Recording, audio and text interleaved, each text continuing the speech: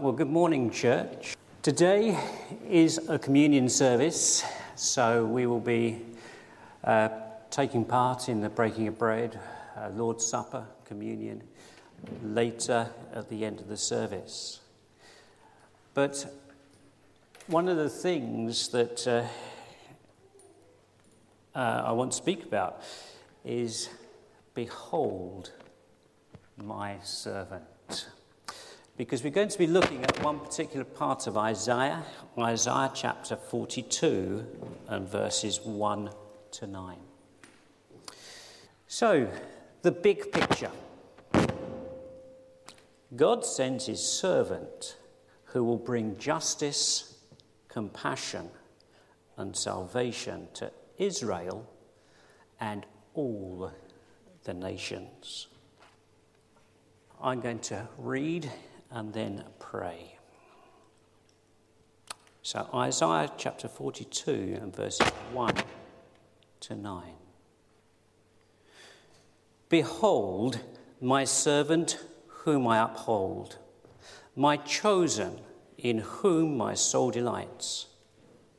I have put my spirit upon him. He will bring forth justice to the nations. He will not cry aloud or lift up his voice or make it heard in the street. A bruised reed he will not break, and a faintly burning wick he will not quench. He will faithfully bring forth justice. He will not grow faint or be discouraged till he has established justice on the earth. And the coastlands wait for his law. Thus says God the Lord, who created the heavens and stretched them out, who spread out the earth and whatever comes from it, who gives breath to the people on it and spirit to those who walk in it. I am the Lord. I have called you in righteousness. I will take you by the hand and keep you. I will give you as a covenant for the people, a light for the nations, to open the eyes that are blind, to bring out the prisoners from the dungeon, from the prison those who sit in darkness. I am the Lord, that is my name. My glory I give to no other, nor my praise to carved idols. Behold, the former things have come to pass, and new things I now declare. Before they spring forth, I tell you of them. Father, we just thank you for today. And Lord, we just pray that you will just open our eyes of our hearts and minds as we look at this passage. And so that we get a greater glimpse of who you are. So, Father, we just pray that you'll teach us this morning. Father, what I say, Lord, I just pray that you will use my words, and what is not of you, cause people to forget. So, Father, we just thank you for this time, and we just pray that you will draw near to us now. In Jesus' name, amen. Right, breaking into this incredible book of Isaiah is a bit of a challenge. In fact, I don't know about you, but I find the book quite a challenge, full stop. It's quite intimidating, 66 books. Just imagine if John was to start preaching verse by verse. It would take him a while. Perhaps that's a suggestion. But what I would like to do is just do a quick overview, because we are breaking into the book, and just explain perhaps some of the structure. Is that on the screen? Okay. So, 66 chapters in the book. It can be divided up in various ways. The way I chose was this one. Chapter 1 to 39 talks about the judgment of God on Israel. Chapters 40 to 66 explains God's plan for deliverance. And within that plan of deliverance, we can break that down further. In chapters 40 to 48, we've got the supremacy of God, the all-knowing, all-powerful God, bringing comfort. And then the middle section, we've got 49 to 53, where God's servant is promised, bringing grace and deliverance.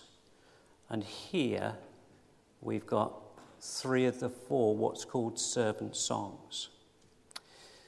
And then the final part of the book, chapters 54 to 66, we've got God's future plan outlined for the world, which brings hope.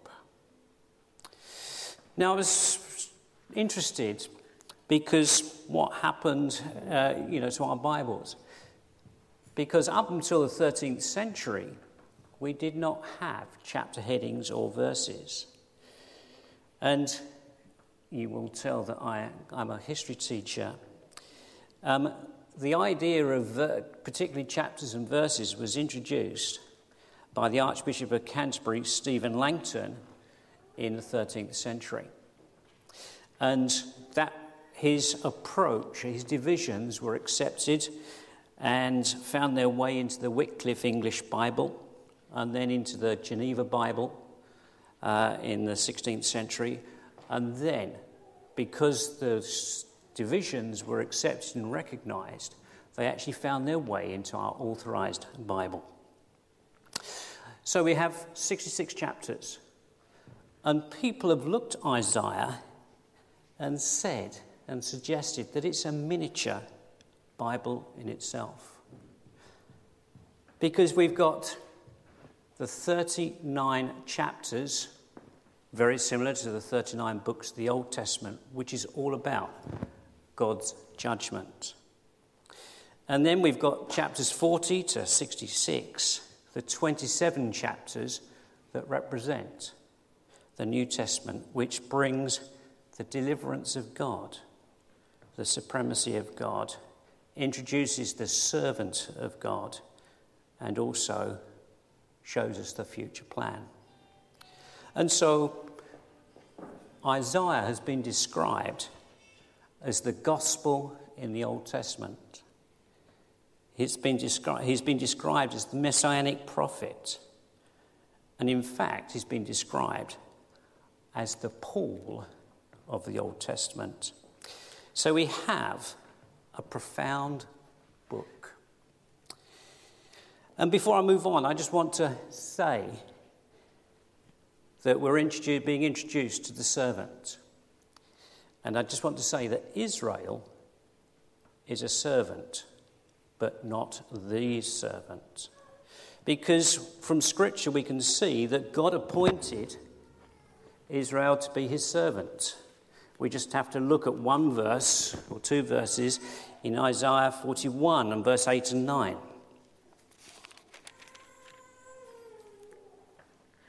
But you, Israel, my servant Jacob, whom I have chosen, the offspring of Abraham, my friend, you whom I took from the ends of the earth and called from this furthest corners, saying to you, you are my servant. I have chosen you and not cast you off. So God had originally called Israel to be a servant, but Israel had failed its servant task. And throughout the Old Testament, Israel hadn't been faithful or righteous. It didn't show the glory of God. It didn't show and display God's splendor. And in fact, it brought shame and dishonor to God. And at the time Isaiah was writing, things were coming to a head. There was the increased moral and spiritual decline, the political decline, and the military threat of the Assyrians and eventually the Babylons was going to increase. And Israel would be taken off into captivity. So Israel had failed in her servant task. And if we just turn very briefly to Isaiah 42 and verses 18 to 20. Israel's failure to hear and see. Hear, you deaf, and look, you blind, that you may see. Who is blind but my servant, or deaf as my messenger whom I send? Who is blind, the dedicated one, or blind, the servant of the Lord? And so we have God calling Israel to be his servant, and Israel, through the history of the Old Testament, failing. And if we're honest, Israel is a picture of you and me. But the thing is, God didn't abandon Israel. And in Isaiah 42, we're presented with another servant who will do what Israel could not do. And so we have this great opening verse in chapter 42. Behold, my servant whom I uphold, my chosen in whom my soul delights. I have put my spirit upon him. He will bring forth justice to the nations.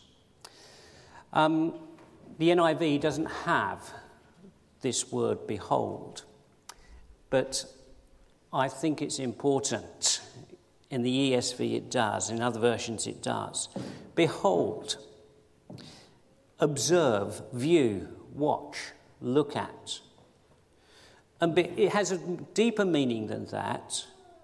See or observe someone or something especially remarkable and impressive with real value. And again, God says, behold, which is an imperative. It's an instruction, it's a command. Behold my servant. Look at my servant. And so this is the big reveal. We've had glimpses throughout the Old Testament and references, shadows of God's servant, his man, to bring salvation. But this is the big reveal. This is the real first time that the servant is introduced. And just a couple of things to notice. The servant is God's servant, whom God upholds, to hold, support, affectionately embrace. So we have this tremendous picture of God the Father introducing the servant. We know that this servant was chosen.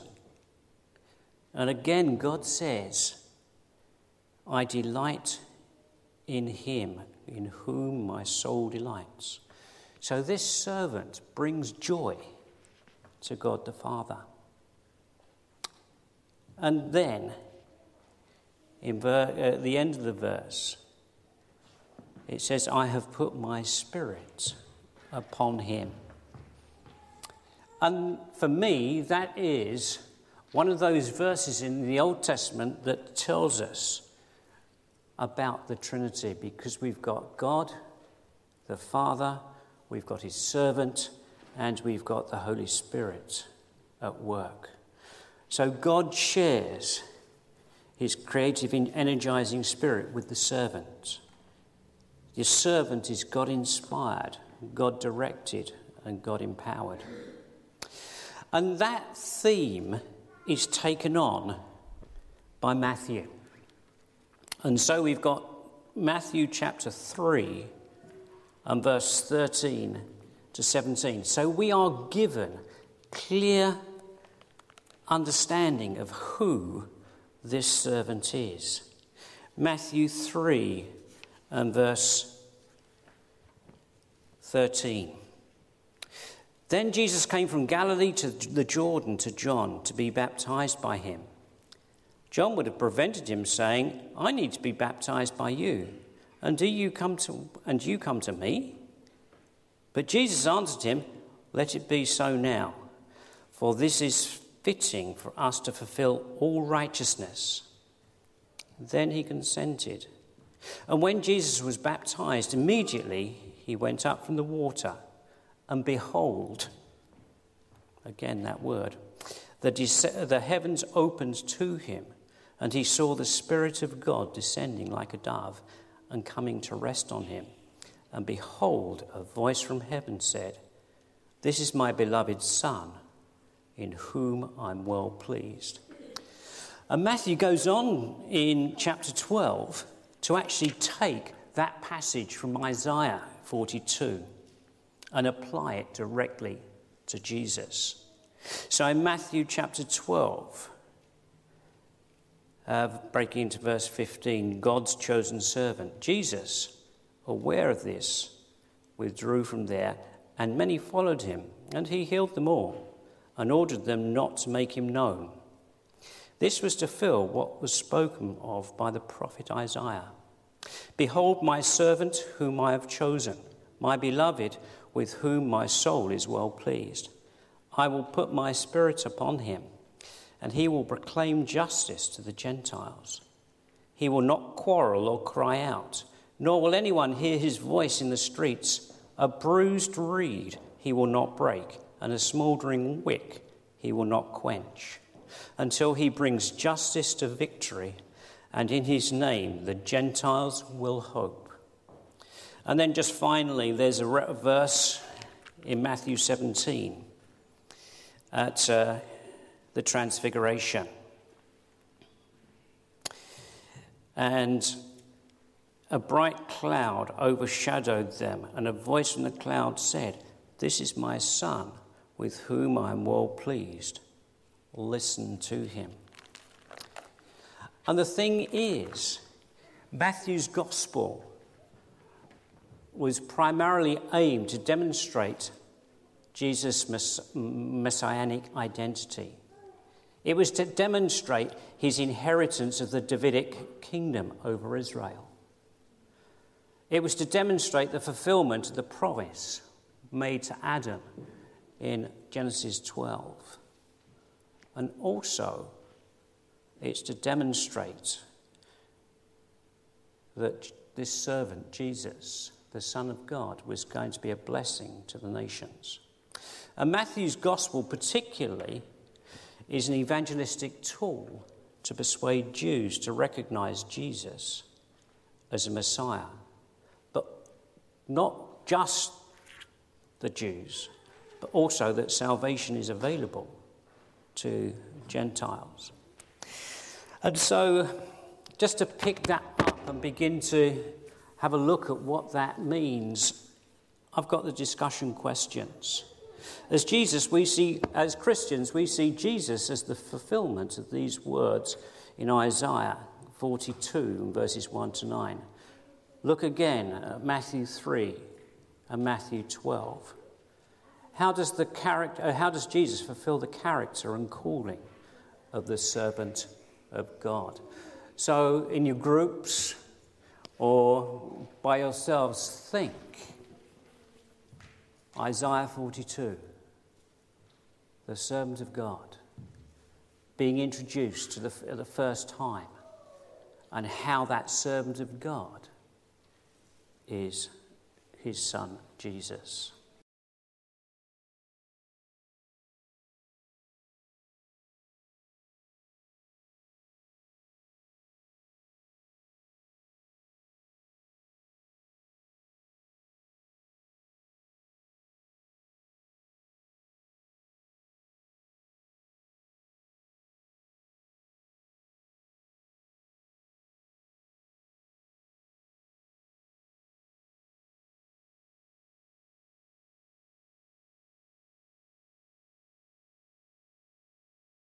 But hopefully, you begin to see this, and I overheard Sammy saying, incredible.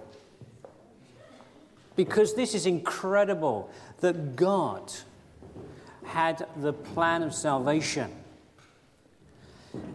And he introduced 700 years before his servant.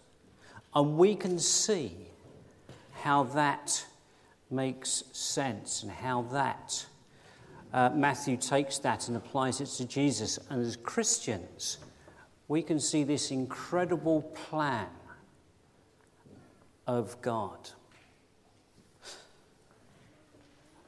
But what is the servant's method? Verses 2 to 4. He will not cry out or lift up his voice or make it heard in the street. A bruised reed he will not break, and faintly burning wick he will not quench. And he will faithfully bring forth justice. He will not grow faint or be discouraged till he has established justice on the earth, and the coastlands wait for his law. So the servant's method is very, very different to the way of the world. And Babylon is a picture, a metaphor for the world. Because we just have to look on our TV screens. All the bluster and belligerence of an election process going on across the Atlantic. Also, the protests, the calls for justice that you may have seen in the screens. And I'm just amazed, yes, about the belligerence and the aggression that appears with the various protest movements that we've seen on our television screens and seen in the news. But Jesus, God's servant, is very, very different. He will bring forth justice, but he will not shout, cry aloud, lift up his voice, or make it heard in the streets. He's working quietly, but God has empowered him, and those results are guaranteed. And the way he works, a bruised reed he will not break, a faintly burning wick he will not quench. I'm sure some of you have actually been out to the Broads. I'm just thinking of Ramworth. You've got Ramworth and you've actually got the bird centre there, and you go through the Norfolk reed beds. And just the other side of that, you've actually got Norfolk reed that's harvested for thatch. But the thing is about reeds, they are hollow and they are brittle and they are easily broken. But the servant will not break that bruised reed. And again, that's a metaphor for people who are hurting, for people who are defeated and weak. That smouldering wick, I remember going camping with old hurricane lights before rechargeable batteries and things like that. And the wick, if it wasn't looked after, would get black and smoke. And it would actually darken the glass around the lantern, and then it would just go out. It would no longer function as that lamp. But the servant knows how to keep the slightest spark of interest in God from being put out. And I was doing some research, and over the last couple of years I've been returning back to some of the Puritan writings.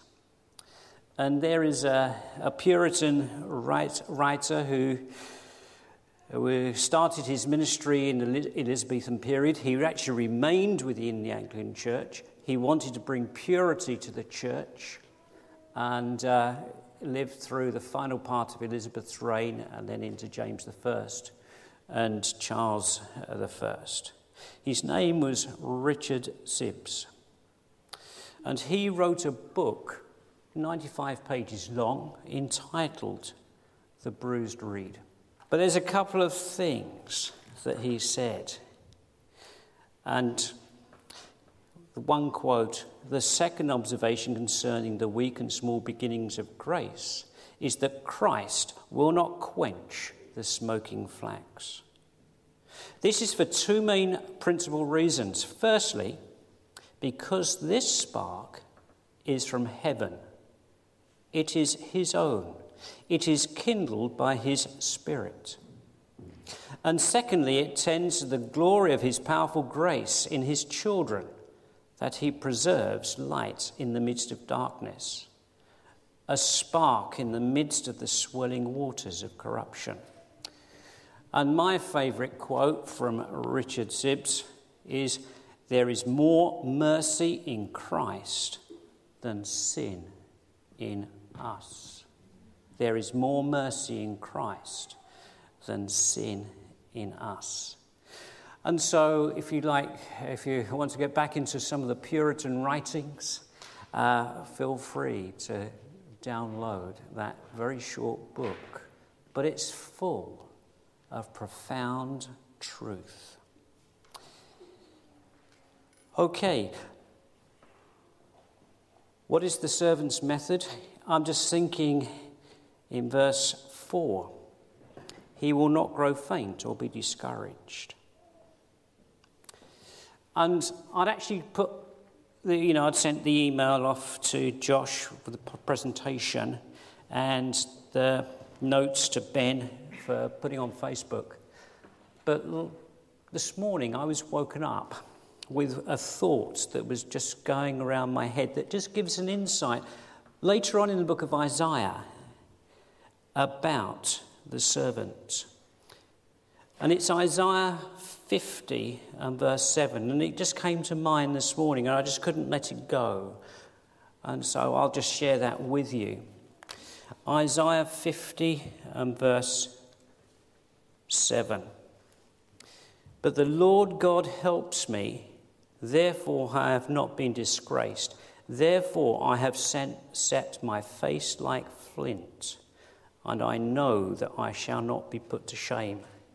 And we've actually got here Isaiah prophesying, and through Isaiah's prophecy, we've actually got the servant himself speaking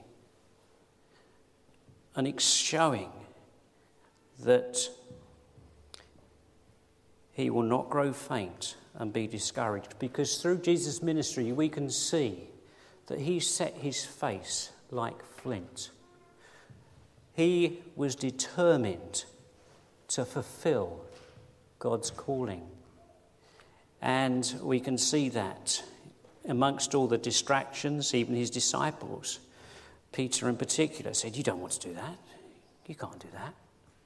But he walked through, setting his face as flint and going through all the suffering, the beatings, the rejection, the insults, the curses on our behalf at his death and resurrection.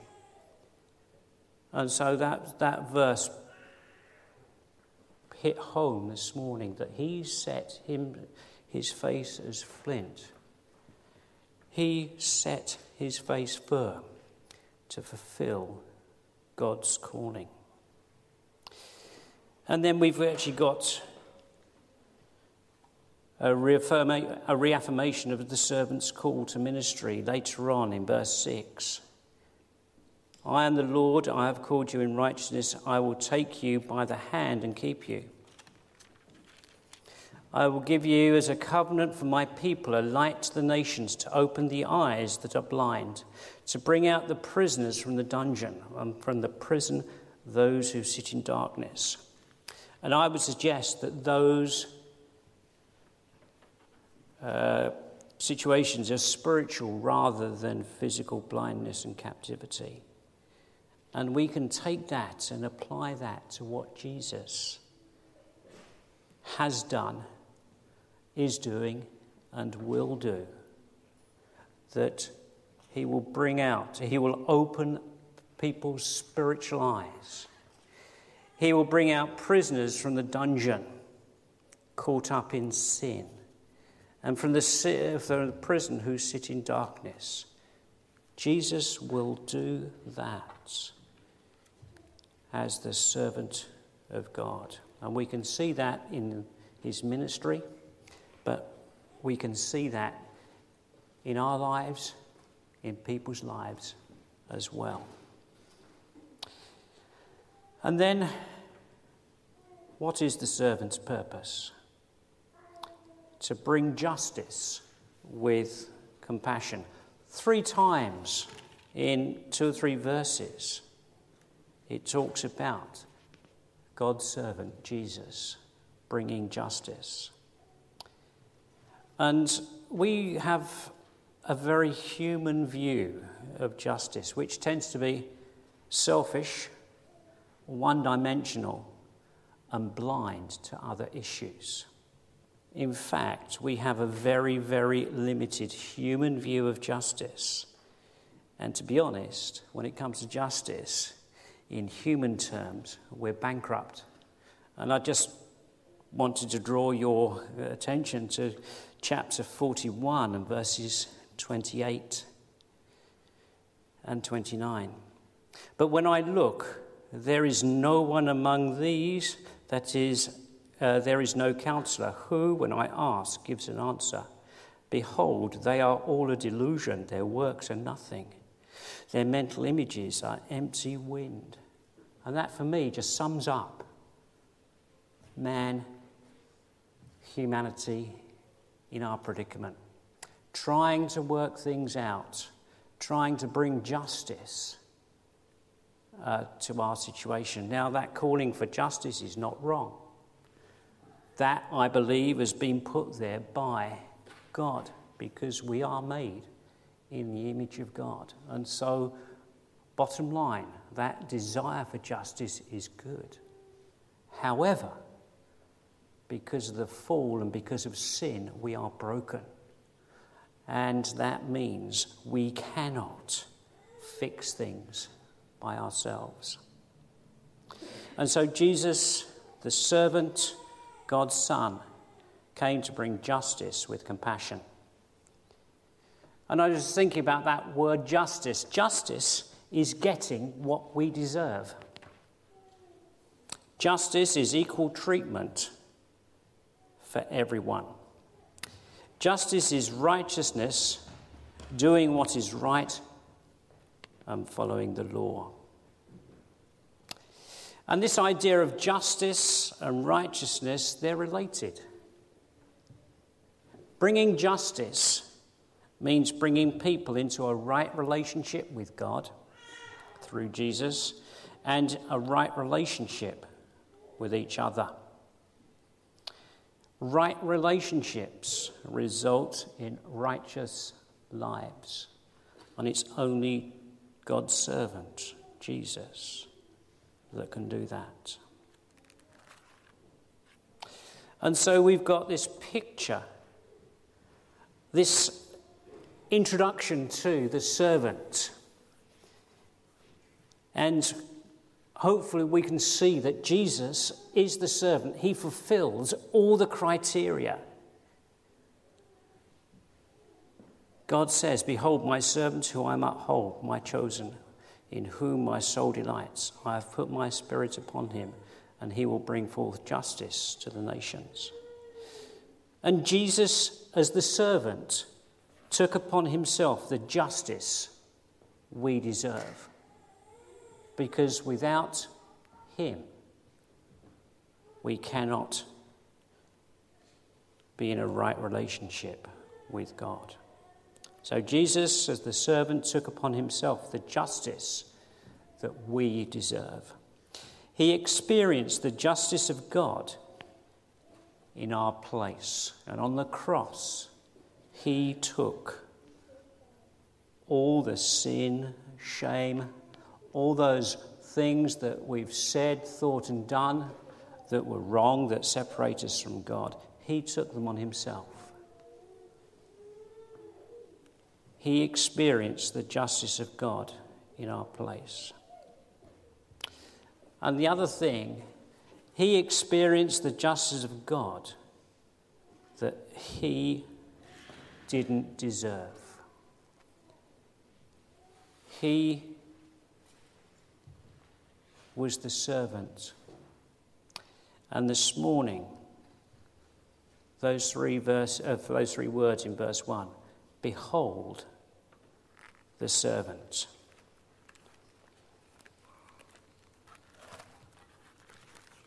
And it's that idea, behold, see, look, observe at someone who is of remarkable and impressive value. And that is Jesus.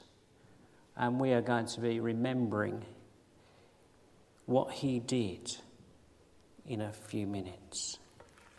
But I did want to leave the final thing, a discussion point, prayer point, and in the groups. At one time or another, we have all been bruised reeds or smouldering wicks. That the damage that's done, the hurt, and those other feelings, that smouldering wick, that spark of his light in our lives. And if you are in that position, you feel that you are a bruised reed or a smouldering wick, it'll be good if you just ask people in your group just to pray for you. And there'll be an opportunity for you to do that. So if you wish, you want to share, feel free. And in 2 Timothy chapter 2 and verse 24, it says that we are the Lord's servants as well.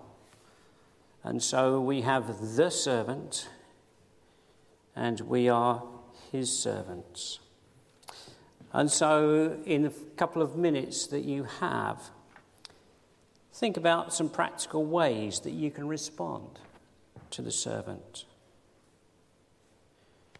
If possible, reflect, write down and put that into practice this week. So 2 things before we go into the communion. Pray for one another. If any of you are feeling that bruised and that you feel that you're a smouldering wick, take an opportunity, ask people for prayer. And just say, please pray. You don't have to go into details. But just say things are tough. I feel a bit like that bruised reed or that smouldering wick. And pray for one another.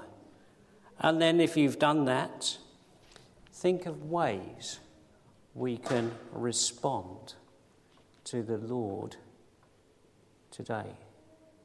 Behold my servant.